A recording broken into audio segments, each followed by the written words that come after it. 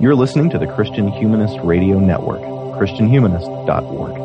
All the girls are complicated. Everyone is precious too, and you might get lucky if you do. Oh, you might get lucky if you do. Find the one that makes you laugh. Find the one that takes your breath, where you won't get everything that you want. Oh, but you'll need one to dote upon.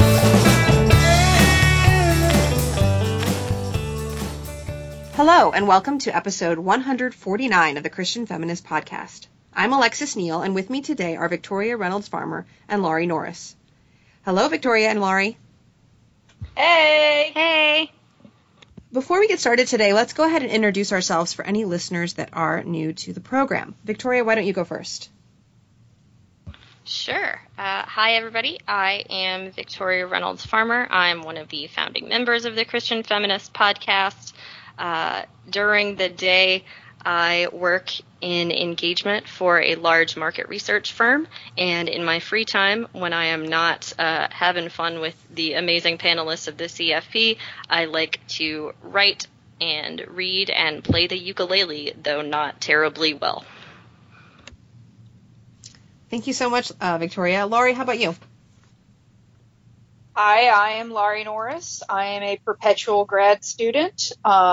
When I am not spending my free time doing absolutely as little as possible because, this year I am on staff at the University of Georgia, and I just kind of got a promotion, woo, which means more work, which means less doing of things in my free time. Well, congratulations, and I'm sorry. Yes, both of those things. Proud of you, friend. Thank you. And I am Alexis Neal. I live in southern Missouri with my husband, Coyle Neal, of the Christian Humanist Radio Network Politics podcast, The City of Man. He's on faculty at the university here teaching political science. I dabble a little bit in adjuncting in law-related classes because I am a lawyer by training, but most of my time these days is taken up by the fact that I am a local elected official and have been grappling with what that looks like and how to solve the various problems that are in our small community. And then also I'm a homeschool mom to my two little boys, and I'm gearing up for the start of our second official homeschool year, which I'm actually super excited about because while they get to learn, I get to learn with them. And even as young as they are, there's still lots for me to learn. So I actually super love it. But that's coming up, and that's kind of what's on my mind these days. All right. So today our episode is going to be about the television series Supernatural. If you are a longtime listener, you may think, that sounds kind of familiar. I feel like we've talked about that before, and you would be right. We did, in fact, do an episode on Supernatural, these many years ago, summer of 2015, episode 24, so quite a while ago. That episode covered what had been released thus far, basically seasons 1 through 10. Since that time, the show continued to exist and to go forward, and so now that the show has concluded, we thought it would be fitting to go back and revisit the show and see how things shaped up and if anything changed since our last discussion. So with that, for the rest of our knowing section today, I'm going to turn it over to Victoria to sort of catch us up on other introductory and contextual material to start off before we dive into our discussion of the show. Victoria? Okay, so I want to start this section by saying I'm very sorry. I can't possibly cover 5 seasons worth of mythology, especially in a show this mythologically dense, in any kind of in-depth way. So I'm just going to mention a few important threads that relate to A, central characters and events of seasons 10 through 15, and B, the way the show treats gender and religion specifically, since those issues are what we do here at the CFP. So all of that said, 4 very quick points about the last 5 seasons.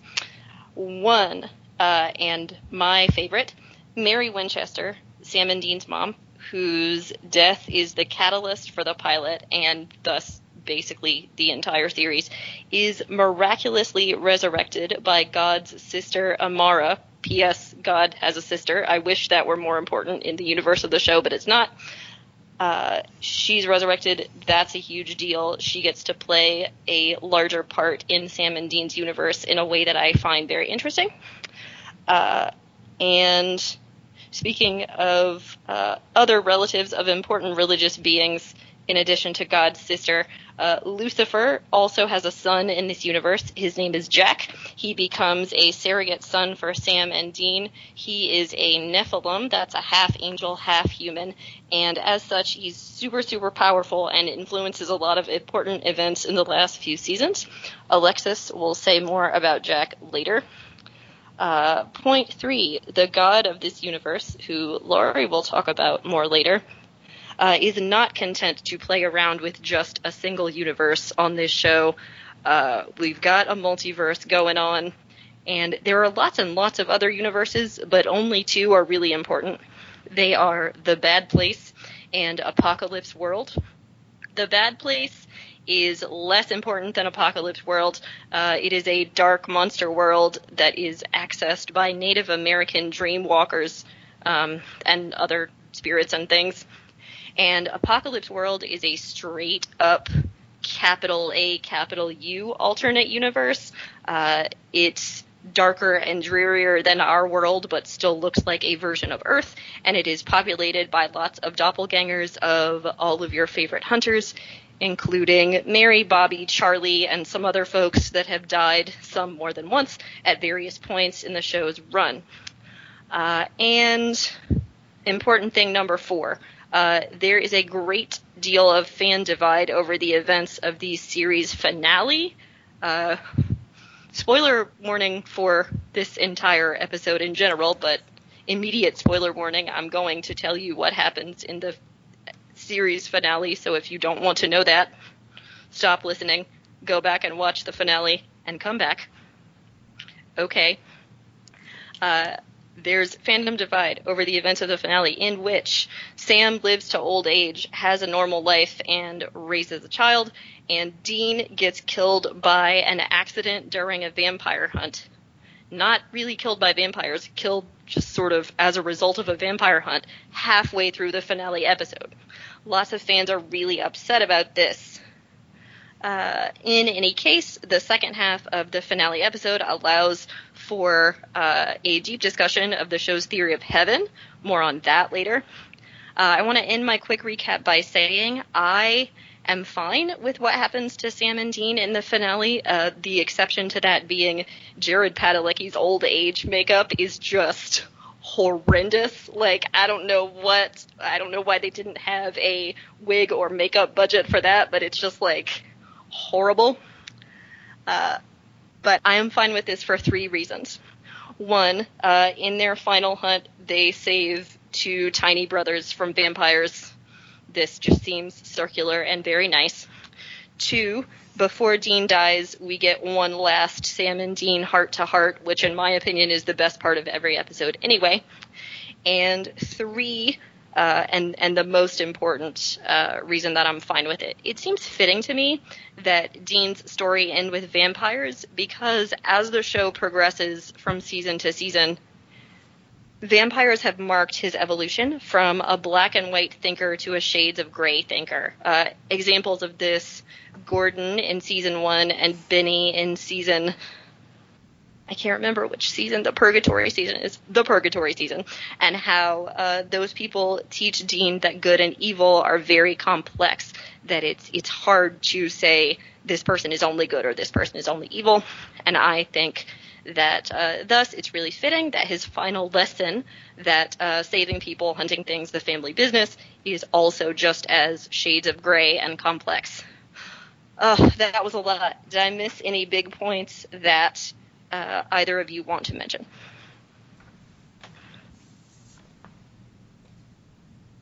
I think you got it. Go ahead, Laurie. Oh, I was just going to say the most important thing is the atrociousness of Sam's makeup. It's real bad, y'all.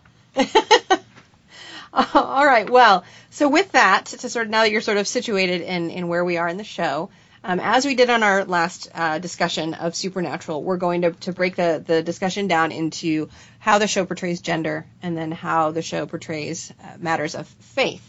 In our previous discussion of gender, and we will put a link to that in the show notes so you can go find that if you haven't listened to it yet, we talked about some of the ways that the show failed to really rise to the occasion as far as portraying women in complex or nuanced ways. We talked about issues with the fandom and their response to the appearance of some of the female characters on the show. Talked about issues with fridging, where female characters were brought in and then summarily sort of executed by the show in order to motivate the characters, the male characters, in some particular way. And so those are some of the issues that we talked about previously with regard to gender. Now, 5 more seasons later, we're going to talk about how the show has done since then. Have they improved? What have we seen with regard to the portrayal of gender on the show? And Victoria, I know you just talked, but I'm going to make you talk again because I know you have done a lot of thinking about gender on the show, and you've actually even published an academic article specifically about gender and how it's portrayed on Supernatural. So can you walk us through some of the ways that gender has been portrayed in the seasons 11 through 15? Yes, I can. Thank you.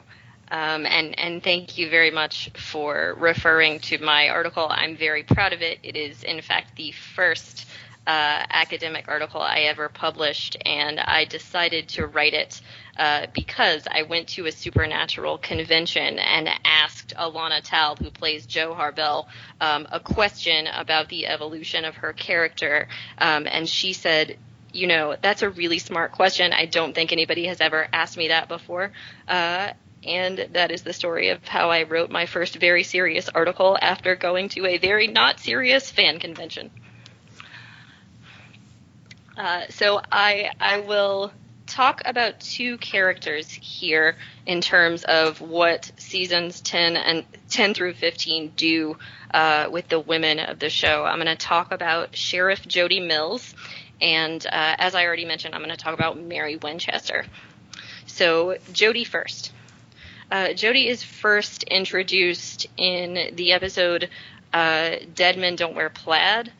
She is the sheriff of the Sioux Falls, South Dakota Police Department, and we first meet her because she's a friend of Bobby Singer's. But in the later seasons of the show, she becomes an incredibly skilled hunter in her own right. She becomes a confidant of Sam and Dean.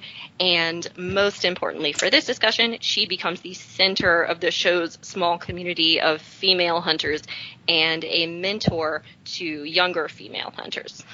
There are 2 episodes that kind of highlight Jody's evolution that I'm going to talk about, and they are Season 10, Episode 8, Hibbing 911, and Season 13, Episode 10, Wayward Sisters, which is actually a backdoor pilot, a test episode for a possible spin-off of a show called Wayward Sisters that did not get picked up by the CW, and I'm still very sad about it.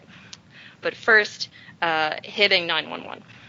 So Jody, as the sheriff of Sioux Falls, attends the Minnesota Dakota's Sheriff's Retreat and is partnered with Donna Hanscom, who we met a couple of seasons before. Sorry, I don't have the episode name. Our show notes are going to be really picky, I think. I don't have the episode name, but it's the episode where Sam and Dean go to a fat shedding spa and pose as people who work there in order to kill these fat-sucking monsters. So Donna is there, and that's where we meet her. Donna is also in the police force. In Hibbing 911, Donna and Jody are partnered with each other. Donna is very chipper.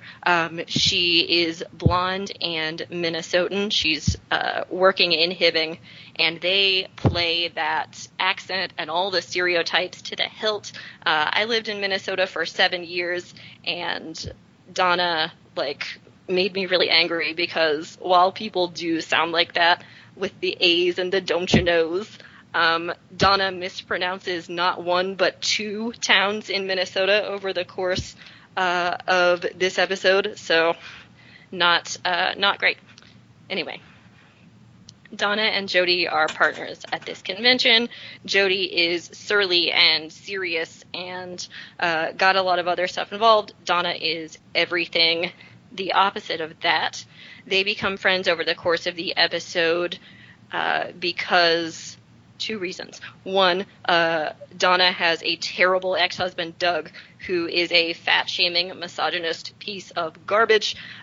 Jody tells him off, and it helps Donna gain more confidence in herself, which is great. Women sticking up for other women, love that. And Donna and Jody, over the course of this episode, hunt vampires together. And Donna realizes that, all of these things really do exist. When Sam and Dean show up in this episode, Dean tries to forbid Donna from helping them hunt the vampires. And Jody, even though they're very different and she's only known Donna for a day, stands up for her, vouches for her, tells Dean that she can handle herself. So Jody invests in this fellow female officer. She gives her confidence. She introduces her to the supernatural world and fills her in, and they become friends and a support system for each other as the show continues. We see Donna a couple other times after that. Before I move on to Wayward Sisters, anybody have anything to say about that episode or Jody or Donna thus far? I love Donna. I don't have the connection to all of the mispronounced cities, but I love that Donna is just cheerful and happy, kind of the way Charlie is at times. And it's like the show recognized that you can't be sad all the time. And so they created this glorious, bubbly, she's not an idiot. She chooses to be optimistic about the world. And that's amazing. I love you, Donna. Yeah, I agree. And we should say Donna is played by the wonderful comedic actress Brianna Buckmaster, who everyone should follow on social media because she posts amazing pictures all the time. Okay. If there's nothing else about Donna or that episode, I also want to, in talking about Jody, talk about the backdoor pilot for Wayward Sisters. That is a reference to Carry On, Wayward Son by Kansas. You would think that they would call it Wayward Daughters, given that, but they don't for some reason. As everyone knows, Carry On, Wayward Son is sort of the unofficial theme song of Supernatural. So Wayward Sisters tells us about 4 young female hunters who end up coming under Jody's wing and being mentored by her. They are, briefly, Alex, who Jody saves from a vampire nest. Again, so many vampires. In season 9, Claire Novak, daughter of Jimmy Novak, who is Castiel's human vessel. Kaya, a Native American dreamwalker, and Patience, a psychic, who is also the granddaughter of Missouri Mosley from season 1's episode Home, played by the great and good Loretta Devine. So these 4 young women sort of all fall under Jody's purview for various reasons. In this episode, it, I think, is a really great backdoor pilot. It does all the things a backdoor pilot needs to do because it introduces new characters and a new set of situations while also maintaining continuity of the show. The episode's monsters are a family of werewolves Claire kills the werewolves and saves a little girl, and we see Claire embody a scene we've seen Sam and Dean do dozens of times. She sits in her car and observes a reunion between the child she has saved and her mother. And then Jody calls and tells Claire, quote, "It's Sam and Dean, they're missing. They're on a hunting trip, and I haven't heard from them in a few days."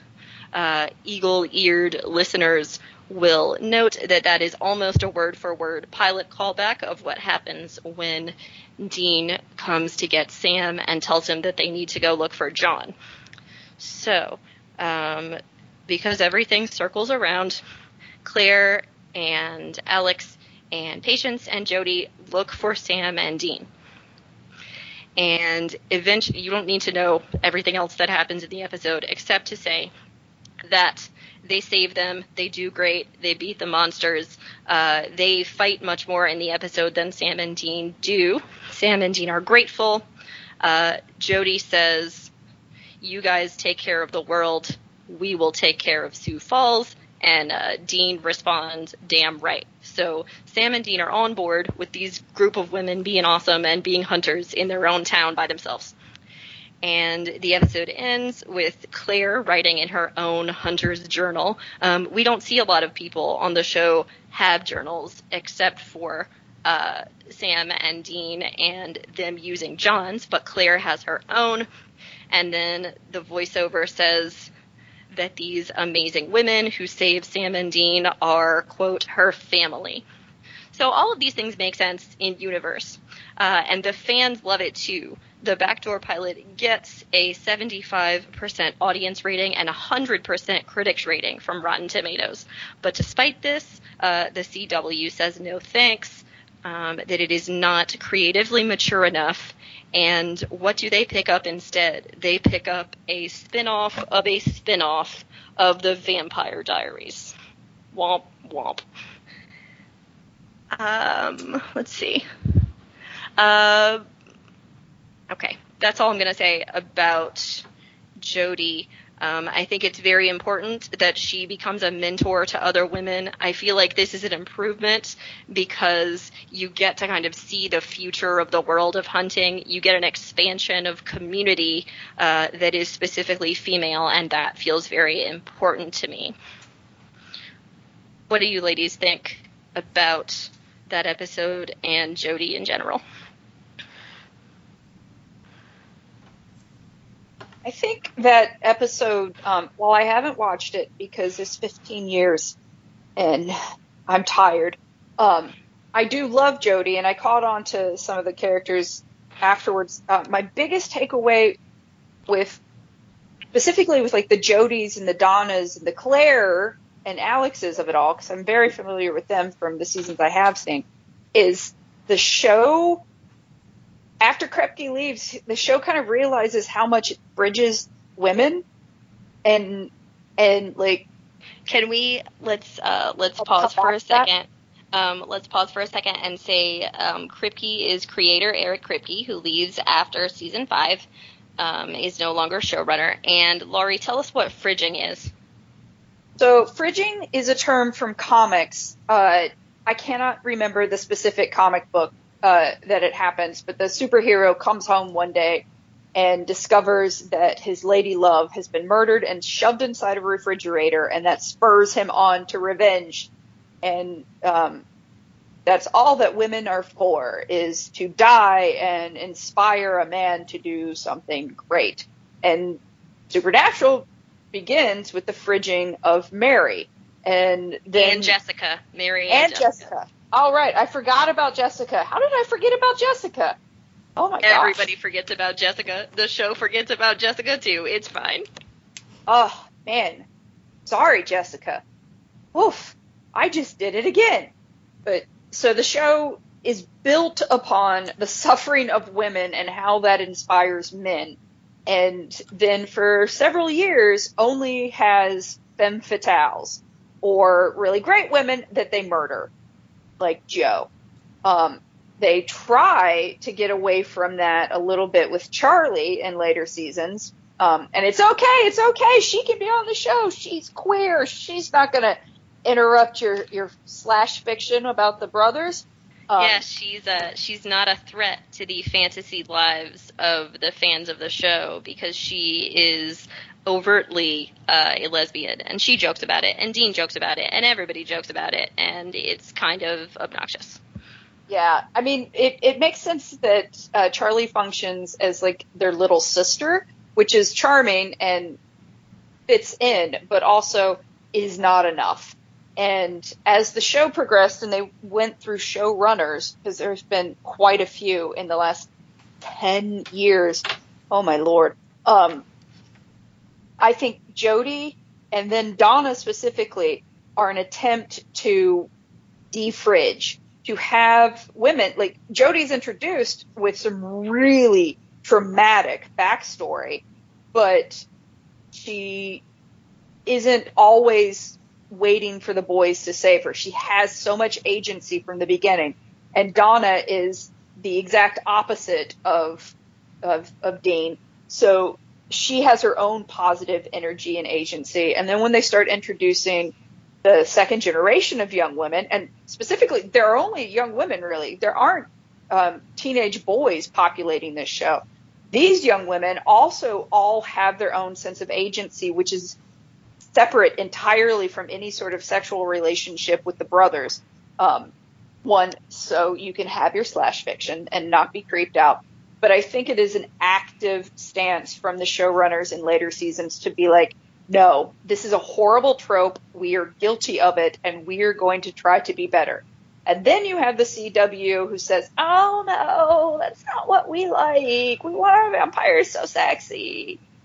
Yeah, which is why, I mean, first of all, everything you said about agency and female community is spot on, amazing.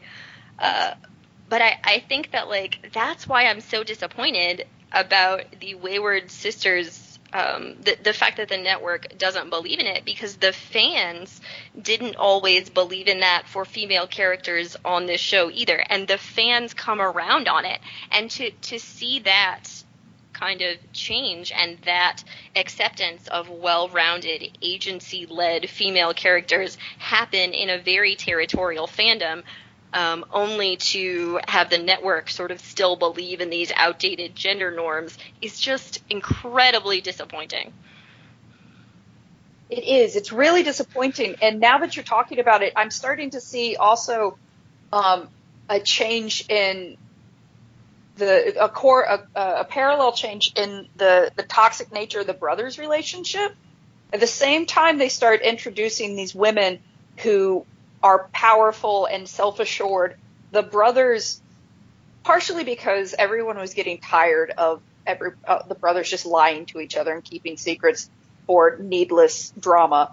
The brothers start to become more honest with each other and more like physically affectionate with each other.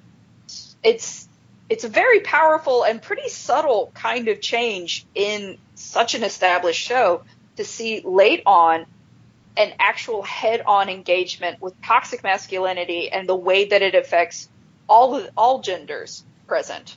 And yeah, that's a fantastic point, and I think you're right. I will say that in my discussion of gender, I'm mostly focusing on the women of the show, but you're right that Sam and Dean eventually embody a kind of emotionally vulnerable masculinity, and part of that I think is because they are being romanticized by and viewed as non-threatening to a primarily female, primarily heterosexual fan base, but it's not all that. Particularly the Dean Castiel friendship and how it evolves over the course of the show speaks to that. Season 1 Dean, for example, when he says no chick flick moments in season 1, season 15 Dean would never say no chick flick moments. So I think that's an interesting evolution there as well. But yeah, isn't it in, like, it's somewhere in maybe season 15, season 13, but at some point, Dean admits that he loves chick flicks. Yes. Is it Beaches that he said? He shouts something out. I can't remember.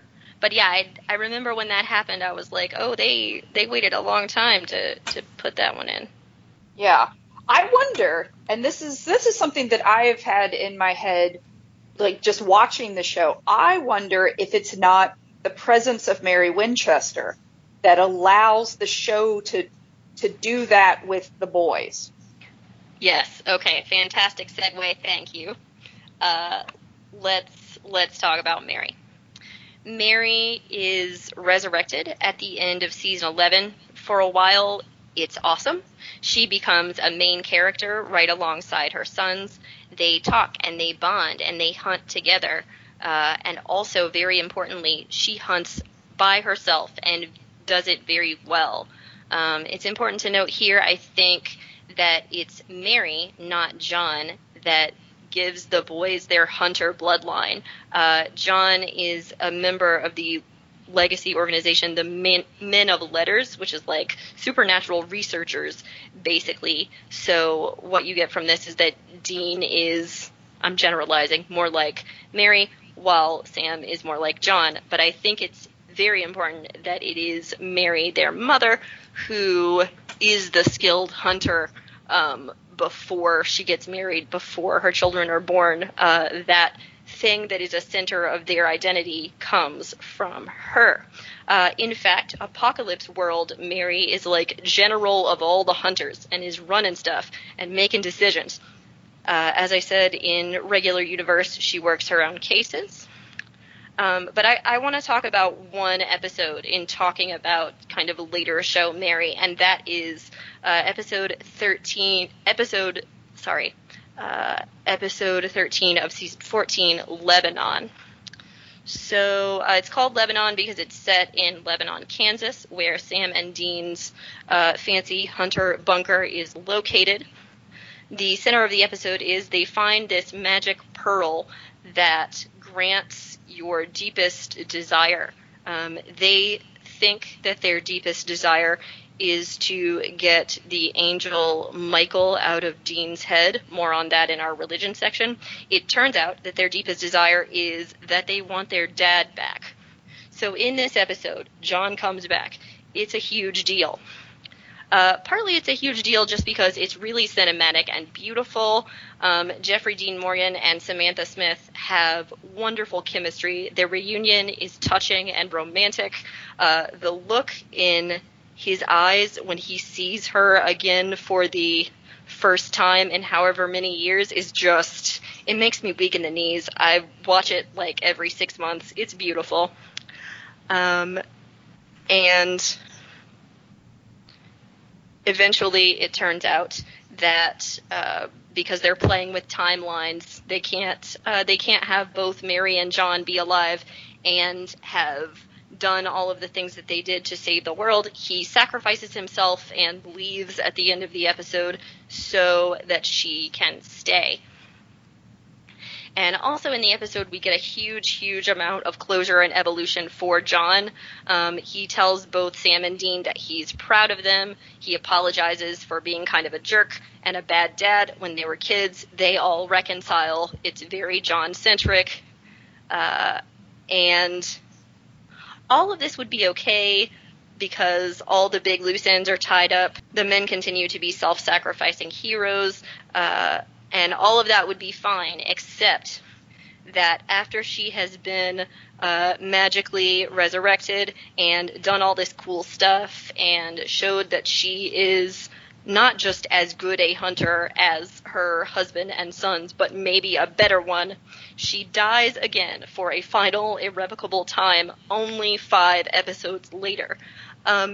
Basically for no real reason other than to put the plot forward. She's basically refridged. What happens is that she's on a hunt with Jack, who is, as I said, a Nephilim. He's very, very strong, and she is talking too much and telling him that he needs to think about stuff, and he wishes that she would be quiet and leave him alone.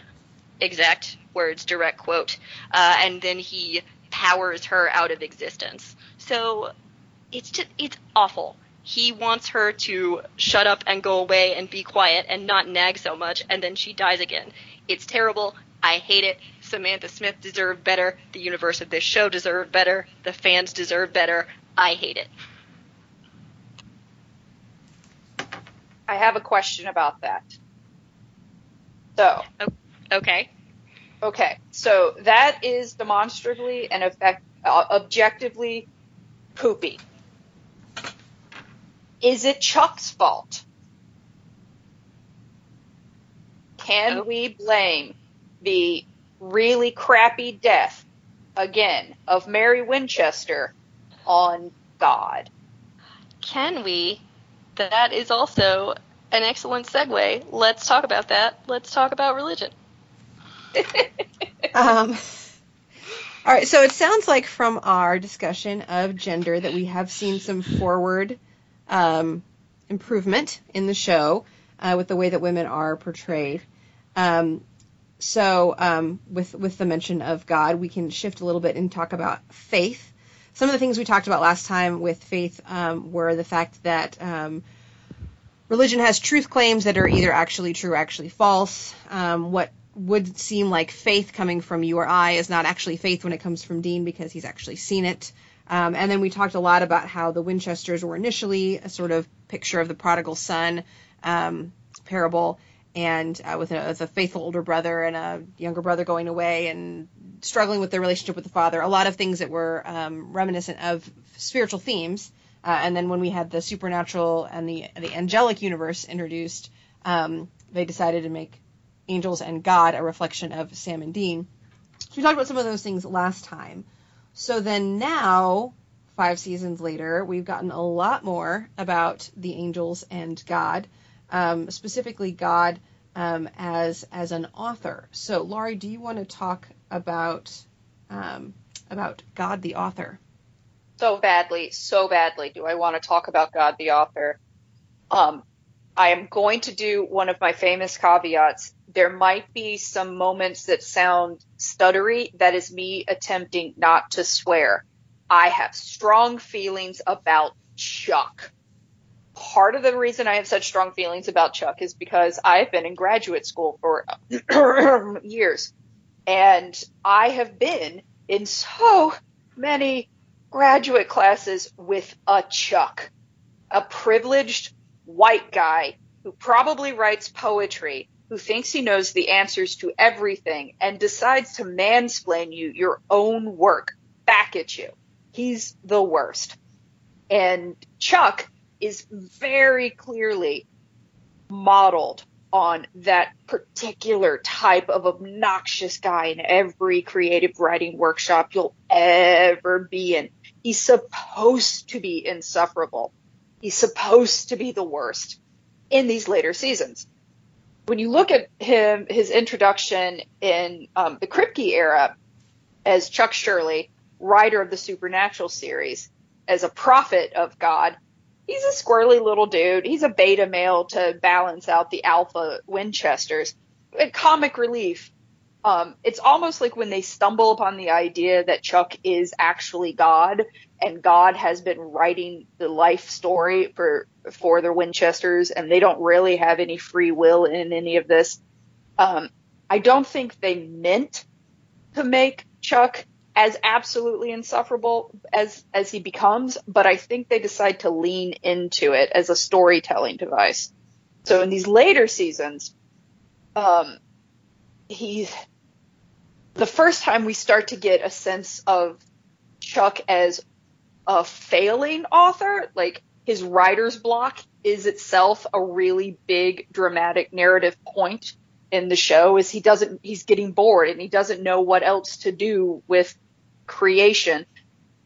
He has I think it is season 11, when Metatron, the scribe of God, played by, what's his name? Curtis? The guy from Booger from Revenge of the Nerds. I'm sorry. Curtis Armstrong, you have a name, and you're not Booger. You are Curtis Armstrong. So Curtis Armstrong plays Metatron, and Metatron is kind of, he's a villain. He's never a hero. He's never an anti-hero. Sometimes he's an ally. He's having a crisis of faith we don't need to know why, but while at his lowest point, he meets God. God sort of saps him into this magical bar, and they get to know each other, and they have what can only be described as a writer's retreat, where they get excited about telling stories again, and God is like, oh yeah, it's so great to have an audience who loves me. Eventually, through the course of that episode, Metatron starts to realize that Chuck is basically a liar and not a good person. This is where we have the seeds of Chuck as the ultimate villain really coming into play.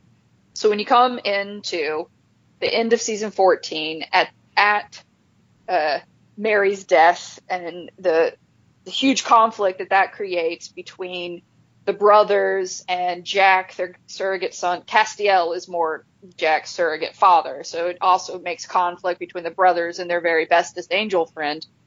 God pops in to be like, ha-ha, it's all me. Look, I wrote this story. And collectively, everyone groans.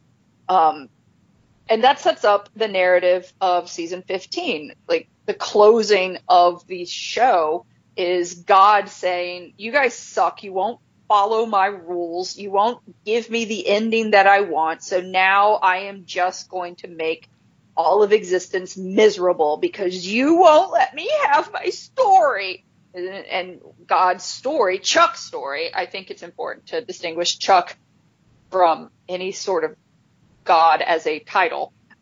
Chuck's story is, I just want brothers to kill each other. He did it with Cain and Abel. He's doing it with Sam and Dean. He's a one-trick pony. And Dean, especially, but Sam also, start to push back. Their entire existence becomes, no, we have to stop Chuck from ruining people's lives just for his own amusement.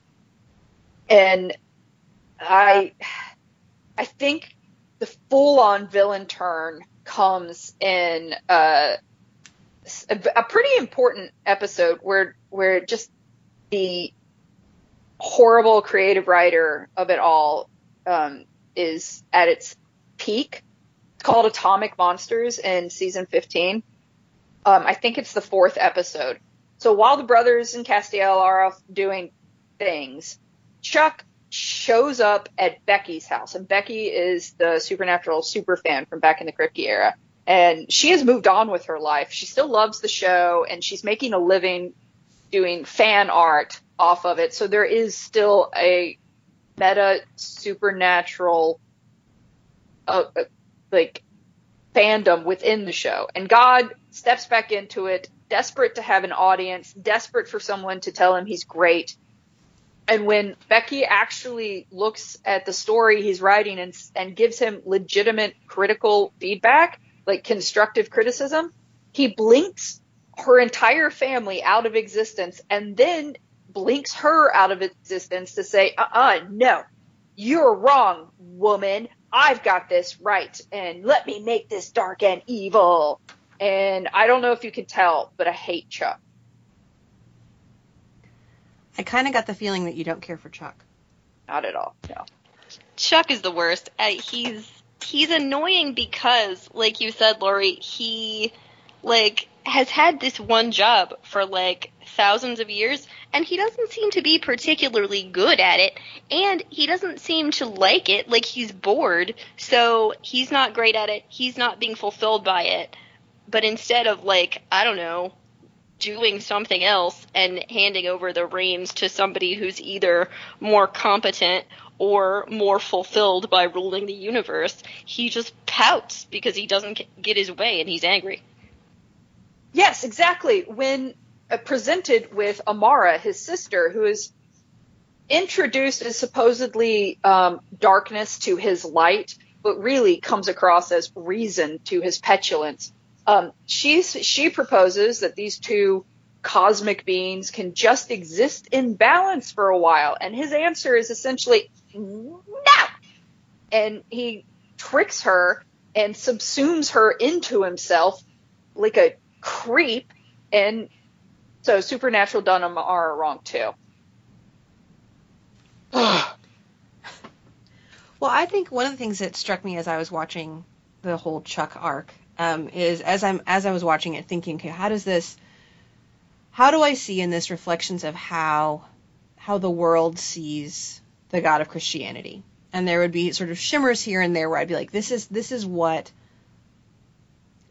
best that these writers can make of the idea of a God who is sovereign, or this is the best that the writers can make of a God who is deeply invested in his own glory. There is no human analog for that, because none of us are God. The only thing we could think of is what if we knew a person who was deeply invested in their own glory, and where I think as Christians we would say it is good and right that God seeks glory, like it will be glorified, and that is a priority for him. He does things throughout the Bible and says, I do this for my own glory, in a way that wouldn't work coming from a person without feeling yucky. And so I think as I was watching it, being like, man, they're struggling to try and think of what does it look like for God to be sovereign, and how in the world can that not be God's just a big selfish jerk. Which was a little bit distasteful, but I also realized, like, if that's not what you believe, I understand that to some degree that's going to be foolishness to you. And so as I was watching him, that was a lot of what I was thinking of. And you then have this whole plot line of Dean is willing to go to any lengths to kill God, to remove God from his throne, because that's a new and novel idea and not one as old as history itself. Because he doesn't want God to be sovereign. He wants to be free of the rule of God. And like you said, Laurie, Chuck bears no resemblance to the God of the Bible. But I felt like, man, this is what somebody was thinking when someone else explained to them some of the theology of Christian theology about God. And this is what it looks like. This is when they kick it back out as a story. This is what it looks like. Which was disheartening, but it made a certain amount of sense to me that, like, yeah, this is not something that's going to make sense to someone who's not in that faith tradition, or who came out of that faith tradition and no longer associates with it. So I thought that was really interesting. Anything else about Chuck before we talk a little bit about Jack? I would like to add one quick thing about, like, building off of what you're saying about the disconnect between a Christian view of God and this narrativized view of God. I think this is what you get of God made in man's image. Mm-hmm. And it is the problem. The Christian God is ultimately unknowable, which is why there is a Christ. Right. And this show has no space for a Christ figure at all, unless it's Dean. Right. Right, because there's no Jesus, there's no grace, there's no redemption. There's only vindictiveness and rules and thou shalt not. Yeah, absolutely, 100%. And we talked about that before, even in our previous episode about angels, how everything is reduced, and it would be a very different show if they were actually trying to portray something transcendent and beyond comprehension. But the angels are just petty humans with more power, and it's not super surprising that Chuck is also just a petty human with more power. Do we want to talk a little bit about the shift in what his role is in the universe? Initially, at the very beginning of the series, there's a lot of talk about the absence of God. We talked about this in our previous episode, but as John is the estranged, distant father, and the brothers are trying to get his approval and trying to have a relationship with him, but he is distant and they're left to follow his orders. So too the angels haven't seen God in however many millennia and are left to try and follow his orders. Laurie, you mentioned the pitting of brothers against each other. We have the angelic brothers, Lucifer and Michael, as well. But the arc of God in the initial early seasons is very much as the absent father.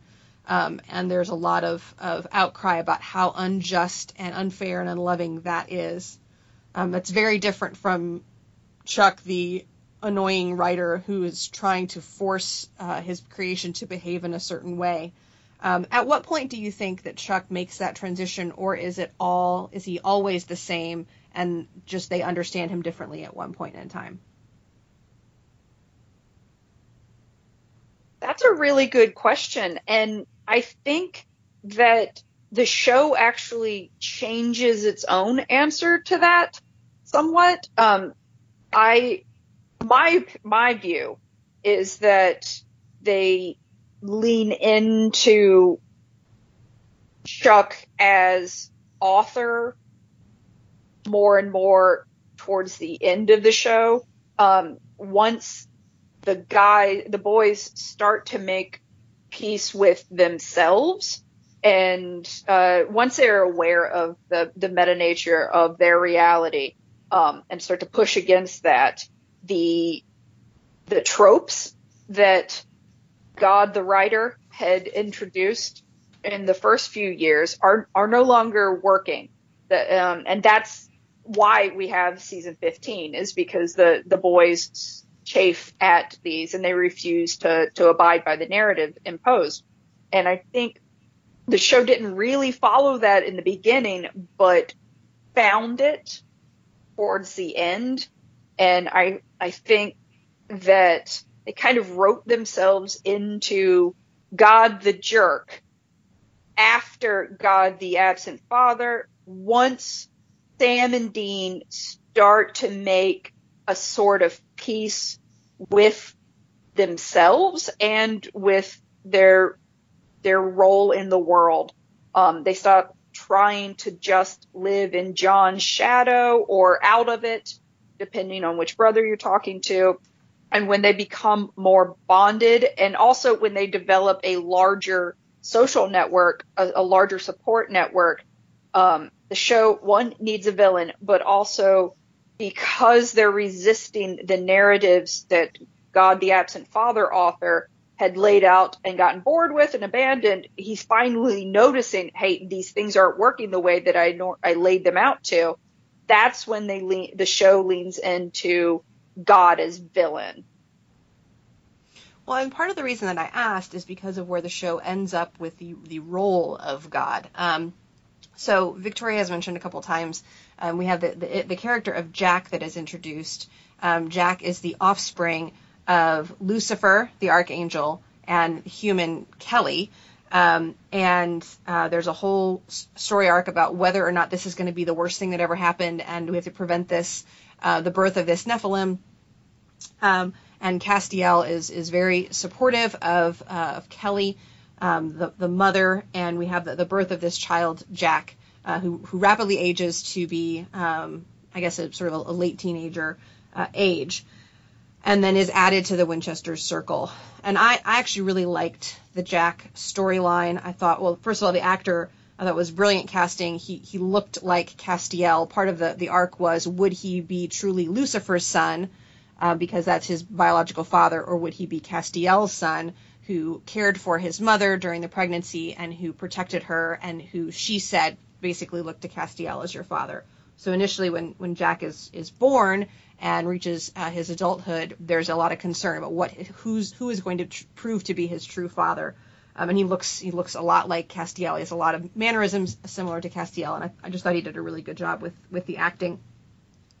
And I found him as a fascinating character because he's really the closest thing we see to a good and pure character, at least in initially, even in a way that I'm not sure Castiel ever was. Castiel was dutiful and obedient, but Jack seems to be sort of unsullied in a way that I'm not even sure Castiel really ever was.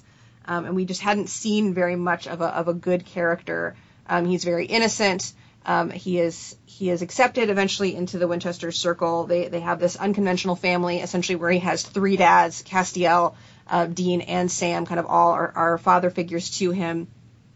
He admires Dean probably the most, has the strongest connection, I think, to Castiel. He, as a character, runs them into sort of the Superman problem. He is so powerful that you have to do something else with him, otherwise every episode is, and then Jack saves the day. So at various points, he is sick. The use of his powers will notify their enemies of their presence.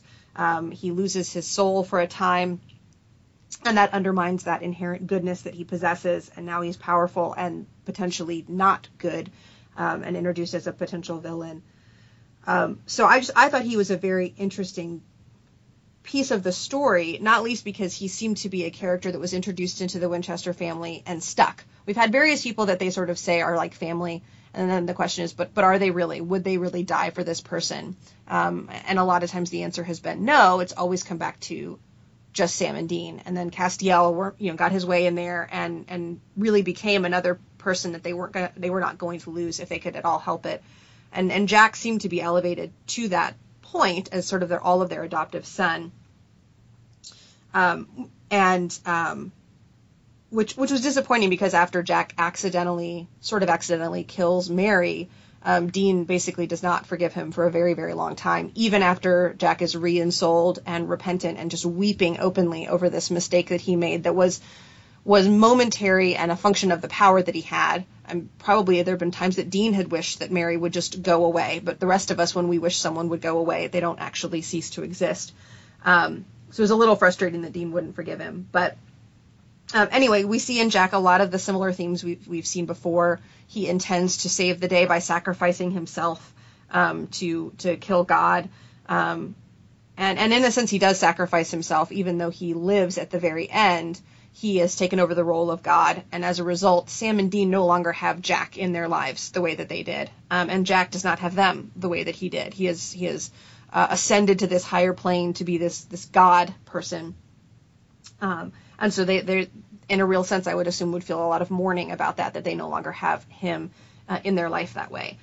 But what I think is particularly relevant to this conversation is the kind of God that Jack says he's going to be. You don't have to pray to me. Basically, I'm not going to meddle. People can solve their own problems, and you don't, like, I'll be somewhere, but I'm not going to be super involved, essentially is what he says. We do find out that he makes some changes in heaven, which I'll talk about in a minute. But essentially what we have is a return to an absent father, and the brothers celebrate this because they see it as freedom from the interfering and controlling Chuck. But it's essentially celebrating a reset back to the early days when they still were surrounded by suffering and monsters and death and violence and all of these things, because people solving their own problems doesn't mean there aren't problems. There's still cancer, there's still vampires, there's still werewolves, all of that. And in fact, we see, Dean dies in, like you said, in an accident during a werewolf fight. So I don't know if it's supposed to be a sign of maturity that what they chafed at the beginning, they've come to realize is actually the best they can hope for, a benevolent but absent God, or if it's just an inconsistency because they were so into the headspace of Chuck as the evil writer that they weren't really thinking about, wait a minute, like we still had really awful stuff happen when God was absent. Like we had the apocalypse when God was absent. Like we had a lot of terrible things when God was absent. So that's part of what I wasn't sure about with Jack, and whether or not it was an improvement over the first seasons to have an absent Jack. I mean, I guess absent Jack is better than absent Chuck, just because Jack seems to still be good. But do you guys have specific thoughts on Jack as the new God and what that tells us about the view of faith? I did have a question about the Jack, and so in the second to last episode, I was watching it and wondering if, while Jack is trying to say, I'll be wherever, I'll be everywhere, you don't have to pray to me, it felt like a sort of, God is everything. God is always all around you, and so God can't really be absent. You don't need to call on God because God is always already there. But it didn't, to me, really feel like the show earned it, or maybe they just didn't. They're so reliant on like anthropomorphized figures that you can actually have a conversation with, that a much more esoteric God is everything didn't land. Victoria, what do you think? I agree. In my notes, I have two phrases after the kind of Jack God, I'll be right here declaration, and they are, spiritual but not religious cop-out, and just ugh in giant letters.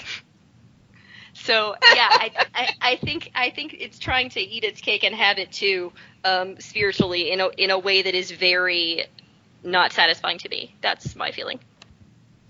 And I think you're right, Laurie, that some of it has to do with the being used to the characters being characters, that it's hard to imagine it being satisfying to have them just be impersonal, because really that's what you're talking about. Again, I kept coming back to like, oh, well, that's too bad. Like, they don't get to be friends with Jack anymore. Like, Jack is gone. There is no Jack. There is now this new being that is God, that is maybe got some resemblance to Jack, but Jack is gone. Jack has been changed, and they've lost him.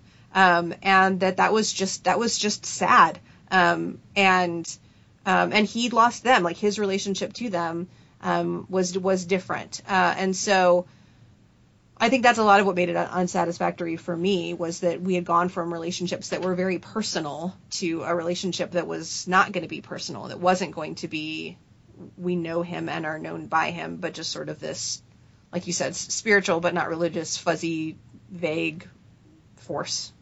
And there was no real mourning of their loss, because right before that, Castiel sacrificed himself too. Like, he mythology saved Dean's life by going into the empty and taking the you sound like a crazy person when you try and describe this show without context, but like, their very best friend smiled and said that perfect happiness for me was getting to know you. Peace! And then disappears for all eternity. And then their child is like, oh, so, hey, I'm God now, hippie stuff, peace out. And I'm also taking that lady that you were close to. She and I, we're just going to go somewhere else. You're on your own. And then you have Sam and Dean. They're like, job well done. End of episode. Right. And then the next episode starts, and they're like, hey, you want to kill a vampire? Yeah, let's kill a vampire. Like, let's take a minute to acknowledge this, people. This show does not have a good track record of dealing with its own trauma, but come on, I needed to mourn. Mm-hmm. And I suppose that fits with the way that they dealt with Jack, just sort of inconsistent as to whether he was really part of the family or not. And so that there's some inconsistency there as to what kind of send-off he needs. And I know practically, like, they only had so many episodes, so they couldn't, they didn't have a whole other episode to do about getting over the people that they had lost. And part of it is because he hadn't died, but I mean, really, he is no more. That character was no more. So one thing that Jack does do, and I will say this is one thing that I thought that the show did well with regard to Faith, is he changes heaven. In the previous depiction of heaven was basically you're in your own isolated little space away from everyone else, and you're in your best memories on loop.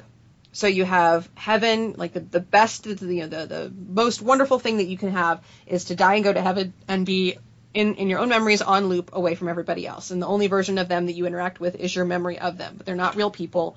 I don't think you could generate any new memories other than if someone accidentally showed up in your heaven, which did happen a few times.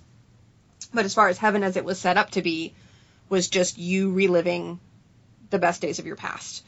Which, by definition, because we all live on Earth, like, the best days of your past are still not going to be that great, because it's going to be taking place on a fallen Earth and all of these things. But that was heaven.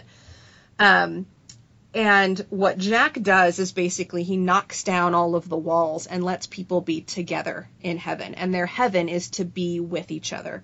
And I really did like that idea of the fellowship of heaven, not just the pleasure of positive memories and looking backward, but the fellowship and the potential to create new memories going forward. So we get to see Bobby, and we get to see Sam and Dean reunited after Sam's death, which in a nice touch is not very long after Dean's arrival, because time works differently. So Sam lives out his entire, to old age, and Dean's been waiting for half an hour or something. And so they're reunited, and the idea is that all of the characters that we've loved they all get to be together again in heaven. And that idea of activity and togetherness and fellowship, it felt a lot more dynamic than a lot of portrayals of heaven, honestly, even from Christian sources, can be. It's not perfect. It obviously does not have heaven being about God and glorifying God. And you still have, hey, it's Dean in heaven. What are the chances he's not going to sin and hurt someone in some way? There's not sanctification. They're all still fallen humans. And so putting all these people together, maybe there aren't vampires hunting them, but people do a great job of hurting each other just fine, including Dean. So it's incomplete and certainly not biblical, but I did feel like it was more satisfying than a lot of the way that heaven is portrayed in literature and pop culture. Did you guys have thoughts on the portrayal of heaven? I agree with you, Alexis. Of course, there's no grace, there's no Jesus, there's no sanctification, and that's certainly a lesser vision of heaven than the one that we all hope to go to and hold in our hearts. But given that this is a TV show that is not Christian, that was never going to be Christian, and given that this is a TV show that first and foremost has always from the beginning been about family and community and wanting the best for the people that you love, I think it is the heaven that the show needs and deserves. Yeah, if we can't have an actual heaven where we get to spend all of eternity glorying in God and God's magnificent creation and just the unadulterated joy that would bring, I'll take driving the Impala forever through British Columbia. It's a fair trade-off. With Bobby. I'm so happy. It was so happy to see Bobby. Yes. Yes. Jim Beaver is the greatest. Yeah. And I should say too that one of the other things that they did try to do, you could feel them doing through the final seasons, was trying to bring in various characters and try to give them a send-off, as they did with John in the episode that you mentioned, Victoria, and as they've done with a lot of other characters. Not everybody got one. Some of the characters they had left dead, and they weren't brought back for a goodbye episode, and that was sad for some of those characters that I particularly loved. But they did try to bring people back, or at the very least include them in the montage that they had in was it the second to last episode or the last episode, where they did a montage of just moments from throughout all 15 seasons. All right, so on that heavenly note, I think, do we have anything else before we move to passing on? I have a question, and this is part of it is my memory, but did they ever, the episode ever acknowledge whether or not Charlie and Bobby and Donna were unzapped out of existence? Because I was really, like, when Charlie's partner disappears while after making the world's most perfect eggs, like, that was a gut punch, and I honestly cannot remember if they even tossed off a line and said, and then everybody was fine. They don't have a line like that, but if I remember, and Victoria, you can correct me if I have this wrong, but basically by the time they have their showdown with God, I think they're like the last people on Earth. And so you do see the streets populated again after Jack takes on the mantle of God. So my interpretation of that was that some of those people are back. I don't think they tell us who. So I don't know what happens with Eileen, for example. Oh man, if we had all the time in the world, I would talk about Eileen for a year. So what I'm hearing is we need to have a part 3 to our series on No. So here's what we're gonna do, listeners. Because we don't have time for a lightning round on air, what we're gonna do is in the show notes, each of us is going to include our lightning round, one character, episode, something, one piece of the show that we think you should check out. So double passing on, but only in the show notes. Wonderful. All right. Speaking of passing on, let's go ahead and transition to that. Laurie, what would you recommend for our listeners? All right. Because fridging is the basis, the foundation, the raison d'etre of this show, I'm going to recommend a book that flips that on its head and presents to you existence from the perspective of the fridged. It is The Refrigerator Monologues by Catherine M. Valente, with illustrations by the brilliant, the wonderful, the supremely talented Annie Wu. So it's not a comic, but it's got enough of her drawings in there to be like, oh, this is a new Annie Wu comic. Oh, she might be one of my favorites. So Refrigerator Monologues is set in Deadtown and follows the misadventures, sort of a woman named Paige, who was the fridged girlfriend, love interest of a superhero, Kid Mercury. And it's through her perspective, and it's about her and some of the other women in Deadtown who they never get a chance to go back to the world because there's the crazy scientist who figures out a resurrection spell just doesn't make it work. You know, it's about what happened to the women once they were used up by the superhero trope, and it's delightful. Wonderful. Victoria, what's your recommendation for us?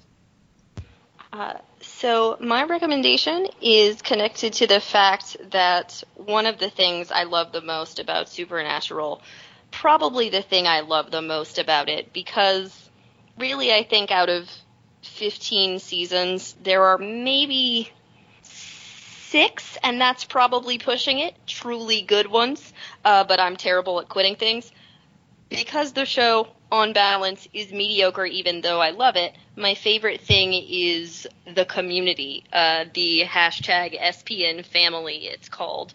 This fandom is voracious and insane and wonderful and cares for each other, and thus I am recommending Always Keep Fighting, which is Jared Padalecki's mental health charity that has been adopted by the hashtag SPN family as one of its biggest causes.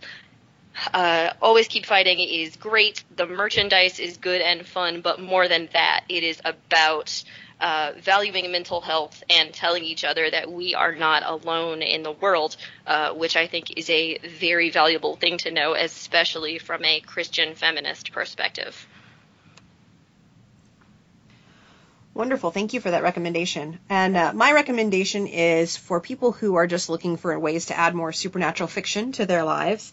There is a series of, I think they're probably technically young adult books, called the Johannes Cabal series.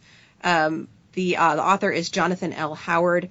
There are, I think, 7 books in the series now. That some of them lean more on Lovecraftian elements. Some of them have more of a steampunk detective feel. Some of them the first one is called Johannes Cabal, the Necromancer, trying to make a deal with the devil and trying to figure out how to raise the dead. And the humor is very British, I think, and it owes a lot to Neil Gaiman's Good Omens, which of course is also some of the source material for Supernatural the show. So it has a lot of those elements. So if you like humor and the supernatural and vampires and deals with the devil and Lovecraftian monsters and things like that, I recommend the Johannes Cabal series, and the audiobooks are also pretty good as well. With that, thank you for listening to the Christian Feminist Podcast. We'd love to hear from you. If you have topic or reading recommendations for future shows, or if you just want us to drop us a line, you can do so at christianfeministpodcast@gmail.com. You can also find us on our Facebook page or at the network's Twitter handle @CH Radio Network. And check out the show notes from this and our other episodes at the Christian Humanist blog at christianhumanist.org. The Christian Feminist Podcast is a member of the Christian Humanist Radio Network. Kristen Filippic is our press liaison. For Victoria Reynolds Farmer and Laurie Norris, I'm Alexis Neal. Tune in 2 weeks when we'll discuss the Book of Common Prayer. Until then, in essentials, unity, and non-essentials, liberty, and in all things, love.